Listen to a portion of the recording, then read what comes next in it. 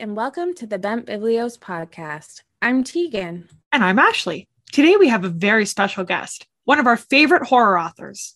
We are here today with Rachel Harrison, author of the novels The Return, which was nominated for a Bram Stoker Award for Superior Achievement in a First Novel, and her book, Cackle. Rachel, welcome. We're so excited to have you here with us today. I'm excited to be here. Thank you so much for having me. Before we begin chatting about Cackle, can you tell us a little bit more about yourself? Sure. I contain multitudes. No, I'm kidding. I am a writer who grew up in New Jersey. I went to Emerson College in Boston and I studied screenwriting. I spent my 20s running around New York City, and I recently moved to Western New York, and I'm just up here writing and caffeinating and taking it day by day like everybody else. I also contain multitudes. No, I don't. Don't we all? Yeah. I'm like an onion. When did your love of reading begin? And what are some of the books that have had the biggest impact on you throughout your life? So I was always very into stories as a kid, reading, writing, movies, just kind of obsessed. And I think the book that I first remember feeling like it really impacted me or affected me was, and this is going to get eye rolls, but Catcher in the Rye. I just really connected to it. And I, at that age, just to read something and be like, oh, this character is feeling what I'm feeling.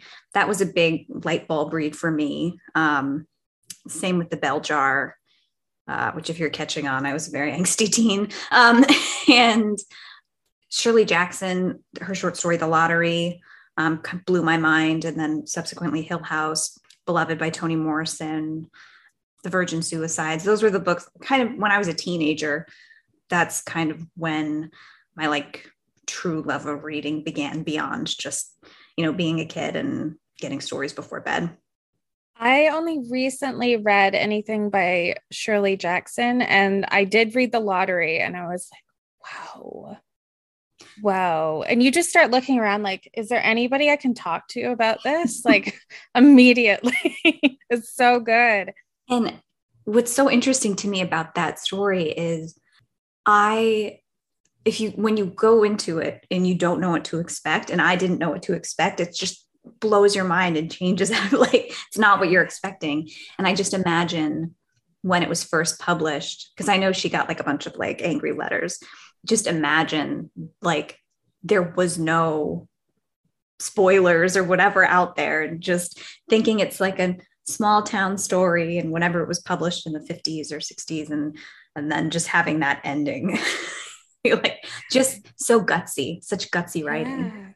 Yeah. There was no Goodreads then, so there was no online reviews, and I'm lucky I didn't read anything before, so I had no idea what was going to happen or what The Lottery was about. So that was good because I'm glad I didn't. So Ashley, have you read it? I have not read The Lottery, but Hill House I read and loved. And what's the title with Mary Cat? We Have Always Lived in the Castle. Yes. Yeah, I really, really loved that one. Yes. So when did you know that you wanted to write and become an author? I didn't really consider writing as a career path until I got to college. I showed up as a marketing major, and I was in my dorm room, for fun, writing a screenplay one night. And I was like, why am I a marketing major? So I switched my major to screenwriting, and I was thinking I would pursue that. And then in my mid-20s, I kind of switched to writing prose, and that's how I got here. Well, I'm very glad that you did make this switch and that you did decide to write, because Cackle is one of my favorite books. So I read Cackle last October, and it was actually one of my favorite books of 2021. And I just finished rereading it again to prepare for this chat, but I actually listened to the audiobook this time around. The narrator is phenomenal. Just brings Sophie and Annie to life. I loved that audiobook. So it's fun, creepy, feminist, and it is a love story to friendship and to oneself. Where did the inspiration for this story come from? like the majority of art, I think it stemmed from bitterness. Wanting to write a story that I could have used when I was younger. It's kind of my vendetta against the Disney movies that brainwashed me as a youth. I kind of grown up drinking that Disney Kool-Aid of, happy ending and true love. And that's how you're going to find happiness if you marry the prince. And that fairy tale quickly unraveled in real life. And I wanted to explore, have all of the magical elements of a fairy tale, but keep it modern and relatable and deliver themes that I could get behind and that the lessons I wish I'd learned sooner. Right. That actually leads right into our next question. So there's a lot of exploration throughout the novel of how one should feel in a relationship. And I really enjoyed that and also found it important. Many people can relate to not fully being themselves or sacrificing something to be in a relationship, whether platonic or romantic. And I think conversations around that are integral. You touched on it a little bit, but why did you wish to explore this throughout the novel? And when do you feel compromise becomes sacrifice?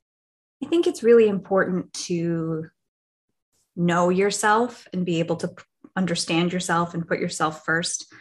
And kind of there's a necessary selfishness in any relationship where kind of oxygen mask on you first that I think especially women are kind of shamed to not do.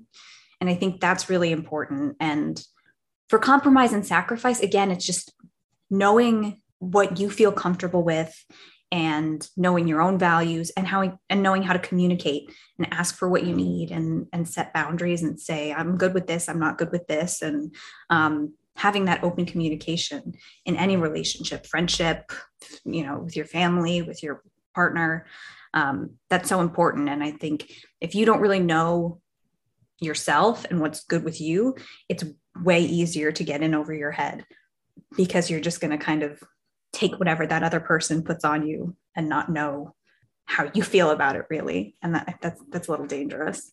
Yeah, definitely. I've had friendships or relationships where you don't always realize it until later you think about it and go, I don't feel like what I did was respecting myself, or I feel less myself when I'm with this person, or things like that. The choices you make can incrementally make you feel less yourself.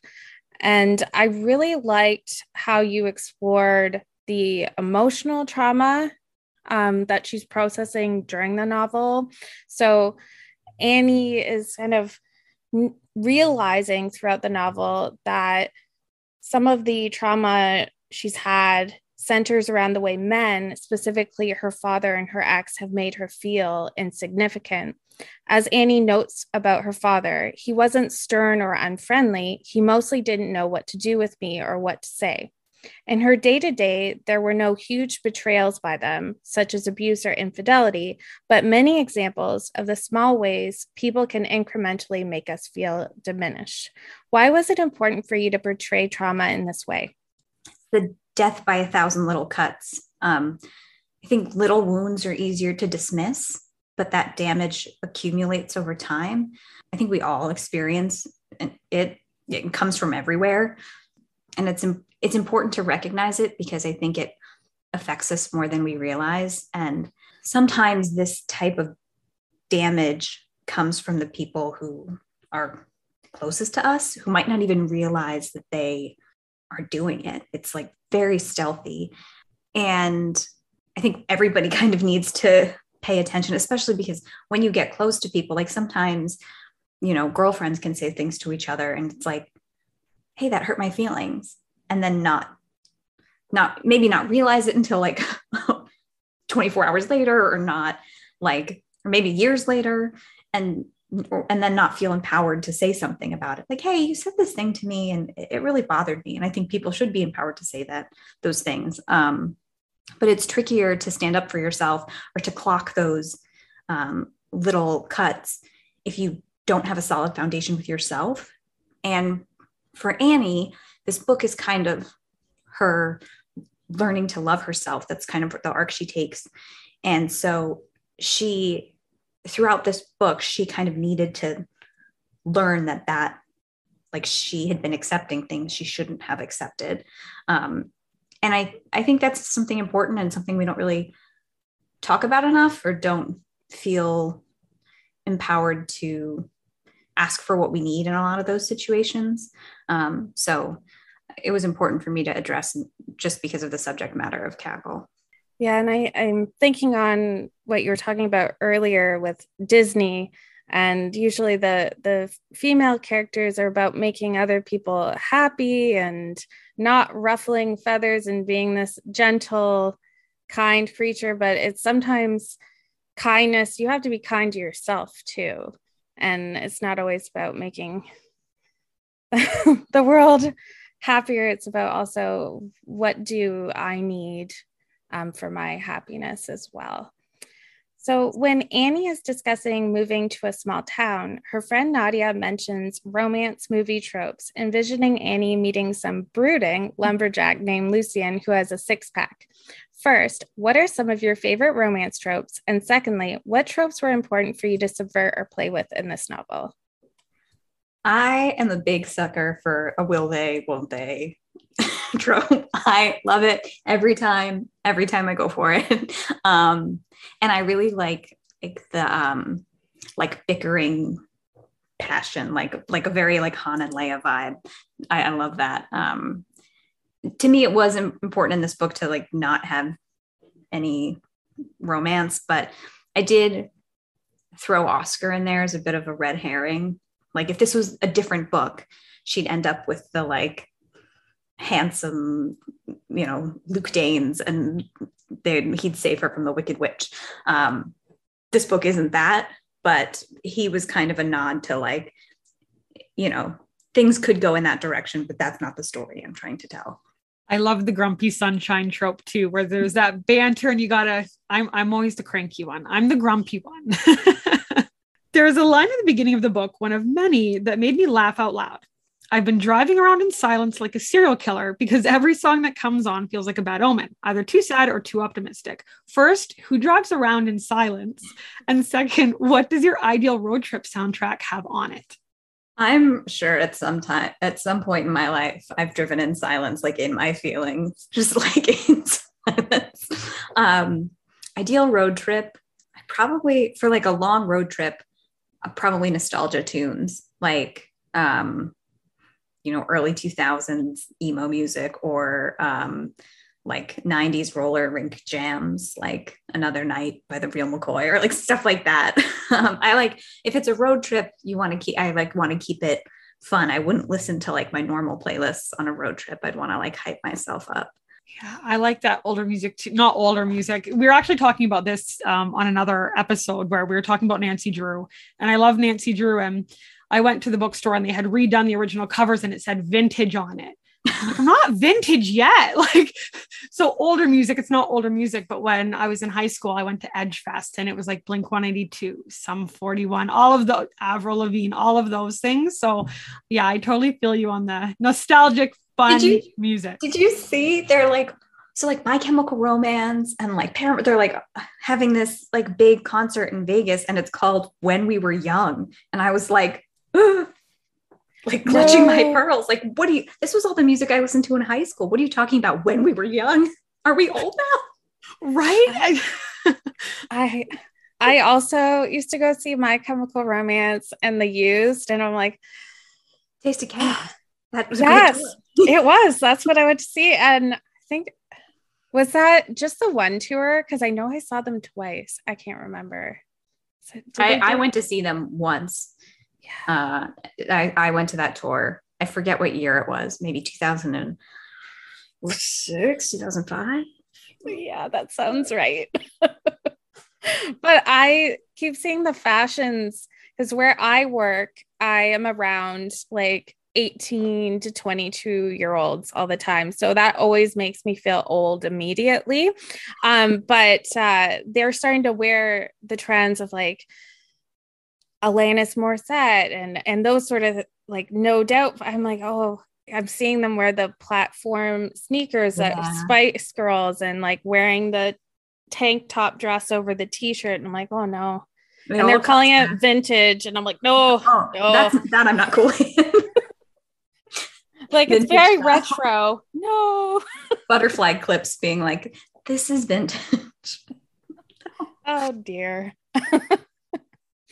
So at the beginning of Cackle, Annie mentions that if it wasn't for Nadia taking her out, she'd be sitting at home alone on my birthday. My alternate plan was to cry in the fetal position while listening to Landslide on repeat. This part made me think about my go-to comfort music or movies when I'm having a rough time. If you had the ultimate comfort night in, what would you need for music, film, and food? I'm a big fan of a comfort night in. I love a night in. Music, maybe like Fiona Apple for comfort.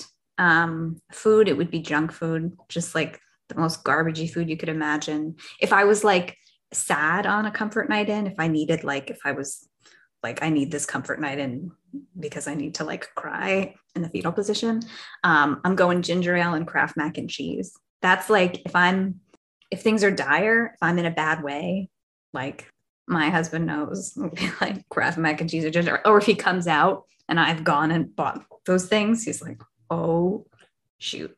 Like, just not going to talk to her, keep a comfortable distance. But yeah. And then it was movie, right? Movie would be Little Miss Sunshine. That's a good comfort movie. That'd be my comfort pick. For comfort food, I grew into a dairy allergy when I was in high school. So I remember what everything tastes like. And one of my favorite things was a fries supreme from Taco Bell. And recently, like a couple of weeks ago, I found this finally, after trying so many, a recipe for vegan queso that tastes amazing. And I think that I have honestly eaten like the last 20 years worth of fries supreme in the last, couple weeks. So that's my comfort food. I'm glad I found the dupe, but you have to send me I would be interested in some vegan queso. Yeah. Queso in any form, really. Yeah. It's really easy. And it is the only way it has the consistency of queso and it tastes so good. So I'll definitely send that to you. Yeah. I'm intrigued. So Sophie's home feels otherworldly and beautiful. And it's definitely a place that I would not mind living. And just think of how quiet it is. Is her home based on a real place? So it's when I was younger, when I was like 12, I went on a family trip to Newport, Rhode Island with all the Gilded Age mansions. And I, again, being young and impressionable, I was like, this was the life I was meant for. So I've always been obsessed with the Breakers and also the Biltmore Mansion. And there's an Instagram, and I meant to get the handle, but I didn't. I think it's called Mansions of the Gilded Age. I think that's just what it's called.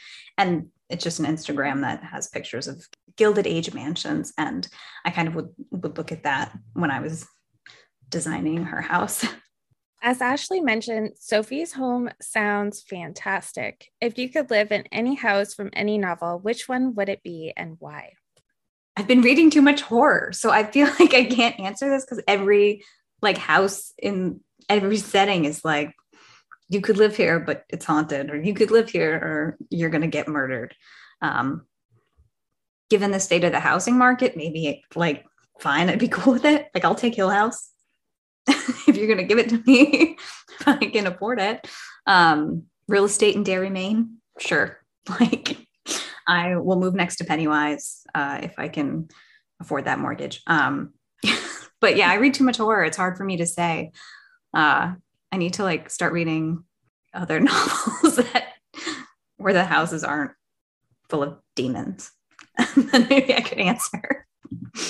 I feel your pain on the housing market and the costs. It's definitely like that here in Ontario, but I feel like the horror novels, yes, you're right. I wouldn't like the ghosts or the murderers that go along with it, but some of those Gothic mansions and the manors, they're just beautiful. The trade-off, it's there's evil moaning every night, but some earplugs might be livable, right? So Annie first meets Sophie at Simple Spirits, a wine and liquor store. Annie says that she knows nothing about wine except how to drink it. I have a two-part question for you. Where do you fall on the wine knowledge spectrum? And what wine do you think would pair perfectly with this novel? So Annie's line is basically me being I don't know anything about it except how to drink it. I prefer red. So maybe for Cackle, like a Malbec, but really, if I'm offered wine, I will drink it. And I think most wines would pair. It depends on the season you want to read Cackle. If you want to read it in the spring, maybe outside with the Sauvignon Blanc. In the summer, poolside, glass of rosé, sparkling rosé. In the fall and winter, a red. That was more than I thought I could pull out of my hat for a wine question. I think we're going to have to pose that question to our listeners, Tegan. What wine, if you've read Cackle and then, or after you read it, what wine do you think would pair perfectly with this book? I always, personally, I don't really know a lot about wine either. So I always do my dad's trick. If I'm buying like someone a bottle of wine or myself, I'm trying to try something new. I go to the vintages section and I pretend that I know, but I always grab the one that's on sale though. That is smart. I just go to the back corner. I'm like, ooh, what's in the back corner on sale? And then usually it's good. Sometimes I go, okay, maybe this is acquired. Maybe I'm not experienced enough for this one. But yeah, I don't drink a lot of wine just because I get headaches from it. So I'm not the best person so we will have to pose the question to our listeners, Ashley. As Annie is unpacking, she mentions putting her books on the shelves, first arranging them alphabetically, only to change her mind and rearrange by color, and then again by which books she thinks would be friends. How do you personally like to display your books at home? This is the book display question. I got like a lot of messages and people really responded to that, which I almost cut the part about them being friends and then I added it back. So I'm glad I did, because that's kind of how I arrange my books. I sort of am like, these are similar themes. I want to put these ones together because they have a similar vibe, like that kind of. I'm about to move, so when I'm unpacking, we'll see what I decide to do. But I think it's probably going to be the same thing by theme and which ones I think get along on the shelf. I kind of do the same thing. It's definitely not alphabetical, but more like the friendship books where these are similar, but then also it's more of a functional thing for me where I have the ones that are really like expensive up very high where my kids and my cats cannot get to them. Because I have a really nice full set of these old Dickens novels that my dad got me, and I had them on a lower shelf before, and one of my cats started chewing on them. Yeah. So we in our old apartment, we had to buy like plastic partitions to put over the shelves. I'll never forget. There was one night we woke from sleep and because there was like the sound of ripping and I was still half asleep, but I heard my husband get out of bed and I just hear, oh no. And I remember waking up to that and just being like, what happened? And I come out and my cat had eaten throwback to like my like high school copy of Catcher in the Rye. That was like super sentimental. My cat knew that was the one she went for. And then my copy of Collected Stories by Amy Hempel, which was my favorite book in college that like my best friend gave to me and has annotated. And yeah, those two, she was like Midnight Assassin. Oh my goodness. I'll just never forget waking up and hearing, oh no. Well, they have some instincts. It's like they know when you've just cleaned somewhere and they're like, oh, I'll just go have a little hairball mess right on this floor that you just washed. And this is important to you, isn't it? Yeah. I will try it. I'll give it a taste. So there are so many funny parts in the novel. I love when Annie visits a fortune teller and notices that above the crystal ball, there's another neon sign on but barely functioning, sputtering and pale, that reads psychic. It's literally a bad sign. What novels have made you laugh out loud too? So I recently read a book that's coming out August, I think. It's called Suburban Hell by Maureen Kilmer. It's a super fun, hilarious horror comedy about a group of young moms who live in the suburb, and one of them becomes possessed by a demon. It's really funny. I highly recommend that book. And then this isn't a novel. She writes essays, but anything by Samantha Irby, I just think she's hysterical. So those two authors will get me laughing. We'll have to add that book to our TBR. I think you'll really like it. Yeah. So I laughed and related to the part in the novel where Annie is thinking about Sophie, reflecting that I need this friendship to work, mostly because she's warm and funny and I love her, but also I need to know what products she uses. I can feel the pain in this myself now. So if Sophie were real, what would her go-to beauty or skincare products be? I feel like all these celebrities use now, it's like Augustinius Bader. I don't know what it is. It's like a blue bottle and they're all like, it's like a miracle cream. It's like $320 a bottle. Or like La Mer, where it's like, they tell you they use this and you're just like, that's not useful information for me as a regular person. Like I can't afford to use that. And there's also those other celebrities who are just like, oh, I have good genes. I splash my face with water and I shine with the glow of 1,000 suns. Which I think there's more truth to them just being like, I have good genes.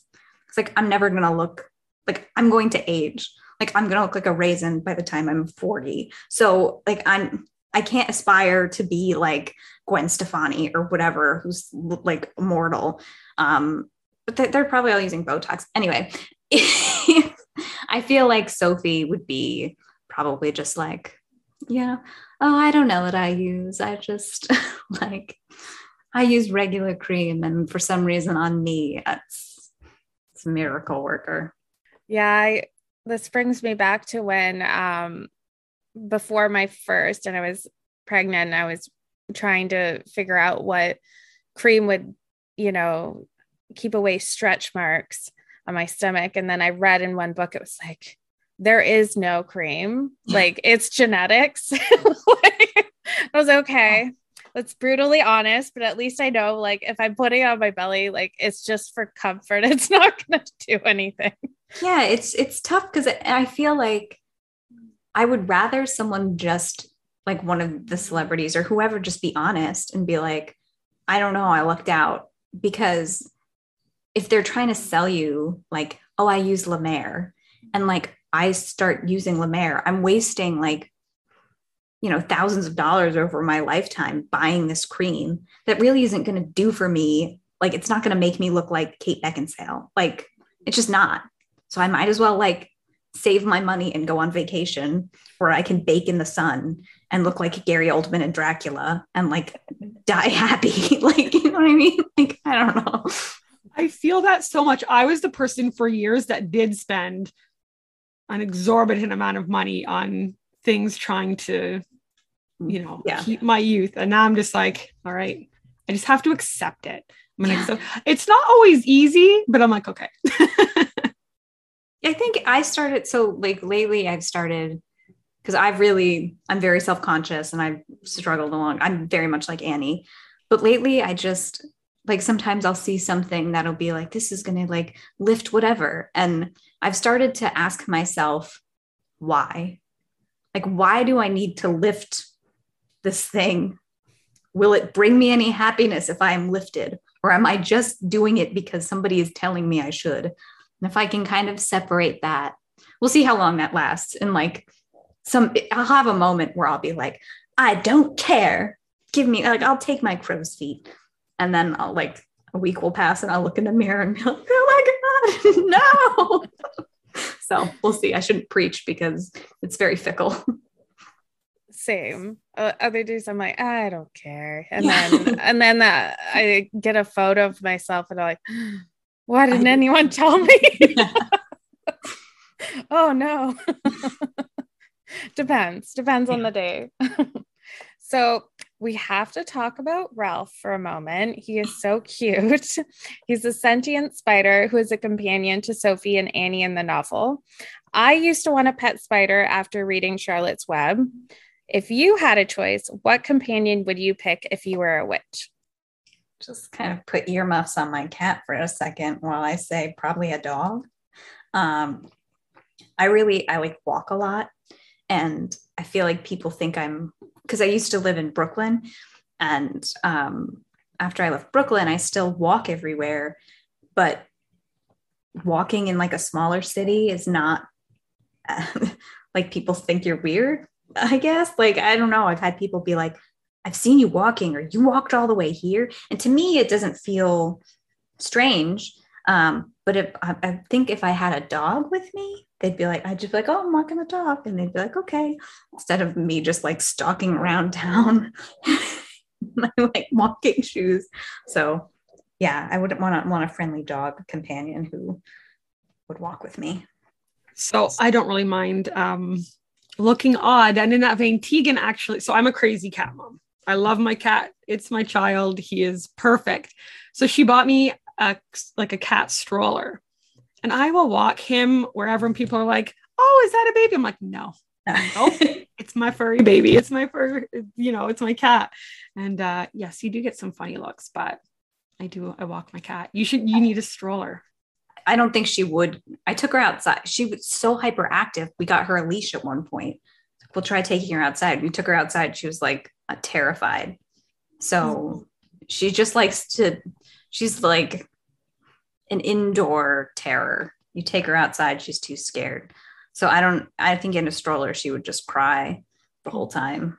So while we're on the subject of children, while reflecting on the subject of having children, Sophie says, I've never had the desire. I suppose it's made me a pariah, especially in my youth. It was expected, and I shunned the expectation.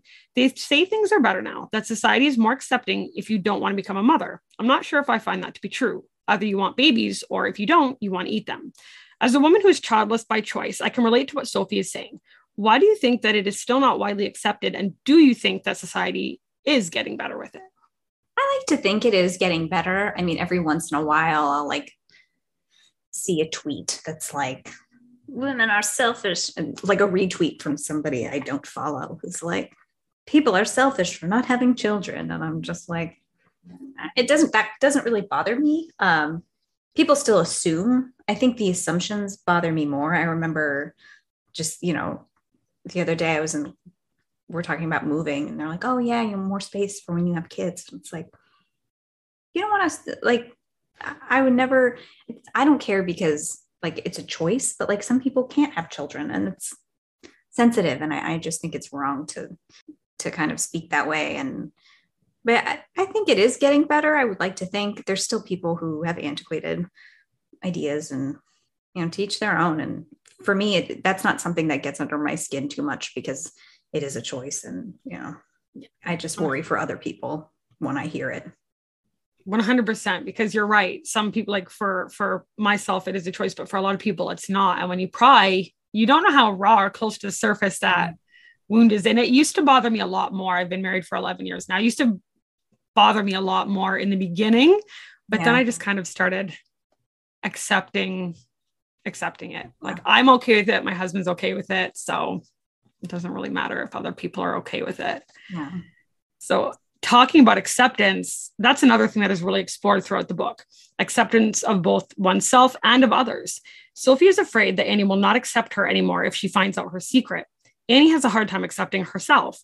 At the end of the day, all any of us want is acceptance. What advice would you give to people wanting to be more accepting, either of themselves or of others? I do not feel qualified to give advice about anything because I'm, flailing and learning. But I think for me, there was a big shift in my life and my personal growth and development when in my mid-20s, I learned kind of how to accept my flaws and mistakes. I used to be really sensitive and, if somebody had criticized me, I would break down and be so upset. And then as I got older, I was like, well, I feel more secure and I know that like, I want to be the best version of myself. And if I make a mistake, being able to be like, I'm sorry, I shouldn't have said that. Or like, it doesn't make you a bad person. Like everybody puts their foot in their mouth or everybody, like, oh, I should have invited you to this, or I shouldn't have been late, or just things like that, to be able to say, I'm sorry and be okay with making mistakes. That helped being able to accept the parts about me that aren't great or could use work was it changed my whole life, because I could, if I wasn't being mean to myself or beating myself up, I could accept and acknowledge things and go on and become a better person. And also just not being, I think the root of it is probably fear. Like, I had previously been afraid to confront the parts about myself I didn't like. Once I got over that fear and like didn't approach myself or my relationships from a place of being fearful, that was a huge thing for me. So I don't know what advice I could give for everybody in self-acceptance, but that was kind of my own personal journey and shift. And I think it's work. It's an everyday thing. It's not something, I think, that comes naturally to most of us. I think most of us struggle to accept ourselves, but the better you get at accepting yourself, the more understanding you're going to be and more accepting you're going to be of others. Definitely. I struggle with it a lot because I hate to fail at things. I'm a bit of a perfectionist. So I've had to realize that if I'm not expecting that out of other people, like perfection, why am I expecting that of myself? And then I'm in management positions in my day job. And so one point I had someone ask me, why are you so afraid of making a mistake? And she says, like, you're sending that message out to the universe. You're making other people feel like maybe they can't make a mistake either. And I'm like, oh, so it's like a larger thing. It kind of is like you say, it starts from yourself and then it spreads out, but it's hard. A fellow perfectionist. I'm a Virgo, so I feel you on that. So at one point in the book, Sophie questions Annie's need for love and for someone to want her, asking, why are you seeking that outside of yourself? Importantly, Sophie notes the difference between love and validation. I think most of us struggle with seeking validation outside of ourselves and confusing validation from others as love. What do you think is the difference between love and validation, and what does love mean to you? Validation is something that is given, and love is something that is shared. I think love involves validation, but validation doesn't require love. That's a big question. I might need to ruminate on that with my therapist. I do think they're different, but it's such like like I need to again go for a long walk in a field, picking flowers and contemplating that one. We do always love to throw in a stumper. Yeah, it's a beautiful question, but that's a big life question. It is. So Annie loves New Year's, and I do too. Like she says, there's something about a fresh start, and I also love the beginning of a new season. In the novel, she celebrates by making flower crowns, enjoying delicious food, and writing resolutions. Do you have any rituals or traditions that you like to do to mark the beginning of a new year or season? So New Year's, I'm a big Twilight Zone marathon. I do that every year. And I'm very new month, new season. I always will do a tarot reading or look up my horoscope.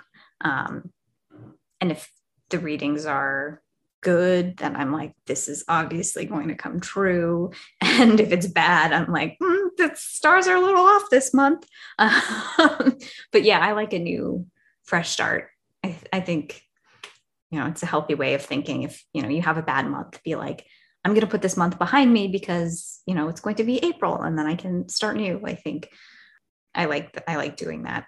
I'm Annie in that way. Yes. One of the things I love is a fresh notebook or a fresh planner. And obviously those listening aren't going to be able to see, but behind me, I have an exorbitant amount of tarot and oracle decks. I love them. And I love doing a reading. Yeah. And like you, if it's on point, I'm okay, I got this. And if it's not, I know it's been 10 years, but I'm still learning. So I'm probably wrong. The Tower card. Oh, I picked this one by accident. I'm just going to slip this right back into the deck and we're going to forget that ever happened. And Now we have the Ace of Wands. Yes, this is more like it. Exactly. My foundation does not need to be rocked today. We're good. Yeah. We're good. So, on speaking to self-love and acceptance and things that we do for ourselves, Sophie says it's a nice thing to cook for yourself, to be good to yourself, to commit to and feed your own happiness. So many of us, I feel, forget to do this. There's magic in taking care of oneself. Why do you feel it is so important, and how do you feed your own happiness? I think it goes back to, again, putting oxygen mask on yourself first. And I said this earlier, but I think women in particular are raised to kind of, you're like, you're a carer, you're a nurturer, you're supposed to take care of people outside yourself. And it's more known now, but I think, when I was growing up, nobody was like, do something that makes you feel good. And for me, I discovered in my early 20s that it's really, really important for me to exercise. If it's go for a walk, take a spin class, something like that, to just move. I'm a very, very anxious person. And if I don't move, if I just sit on the couch, all my anxiety like fills me up and weighs me down. And it's not good for me. So I think it's important for everyone to discover like one thing that they can do to make themselves feel good. If you, every morning you want to wake up early and have your coffee alone in like a little nook of your house, if that's what you need to do to help you get through the day, do it. And make it, don't feel guilty about saying like, I need this time. And, maybe you have roommates. I need to be in this area at this time and sit in the window and like, I'll talk to you later. Like, I think being able to like guard your self-care practices that's very important, and not feel guilty about asking for it, because it's a need. It's a basic need, taking care of yourself. Yes, I feel that. I have generalized anxiety disorder. So I need quiet time in the morning alone to be able to like make the space in my mind to be able to deal with the things that come up. And I find if I do skip that, nobody has a good day. Game over for everybody. Yeah. Yeah. I do have that early coffee. I get up a bit earlier than really necessary, just so that I can sit before anyone else in my household wakes up, and I can just start waking up without anyone talking to me. Yeah. Key, no one talk to me. So while thinking about her mother's early death, Annie reflects that narratives change when someone dies, especially young and tragically. Their history transforms. It transcends reality into something more romantic. However, this transformation makes Annie feel more disconnected from her mother, and she wishes that someone would tell her about all the ways she was human, about her struggles and her suffering. Bit of a morbid question. What are the human things about you that you would want loved ones to remember if you were gone? I don't mind morbid.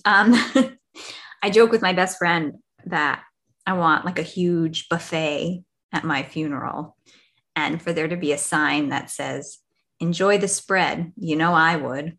I would want people to remember me as the lowbrow slob that I am. Like, remember me as I was in leggings and a stained t-shirt, drinking a Powerade and eating chocolate-covered raisins as a meal. Like, that's how I want to be remembered. Don't remember me when I looked nice, because that is like 5% of the time, maybe.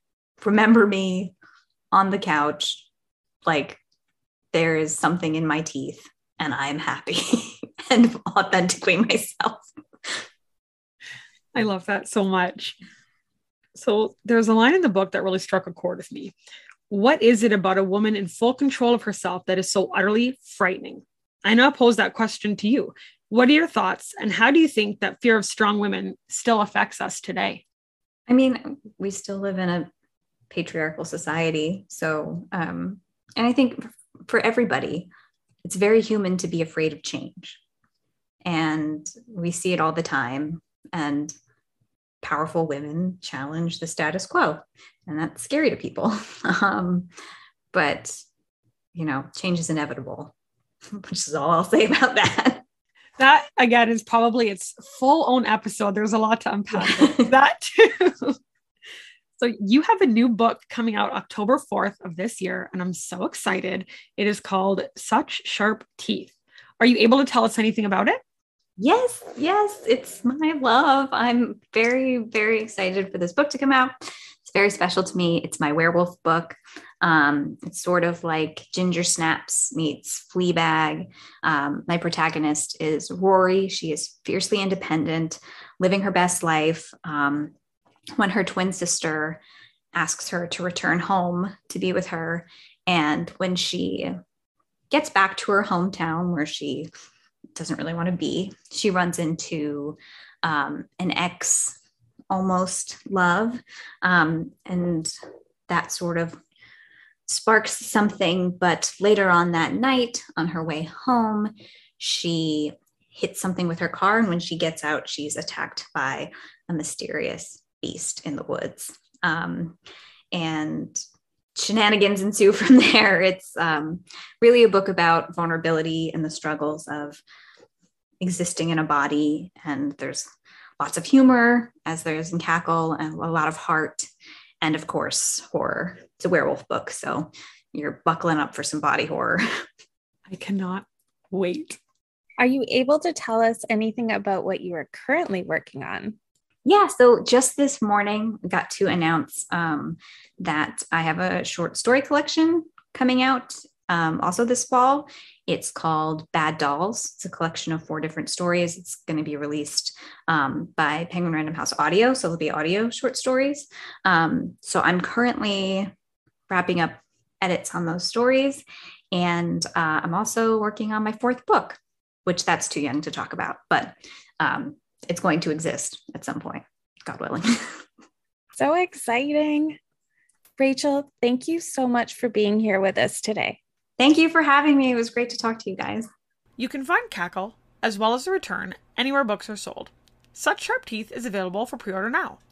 You can keep up to date with Rachel by visiting her website at www.rachel-harrison.com and by following her on Instagram at RachelHarrisonGhost and on Twitter at RachFaceLogic. All links will be provided in the show notes. We hope you enjoyed today's episode. If you did, please leave us a review or visit us on Instagram at Bent Biblios Podcast and let us know. We'll see you in our next episode.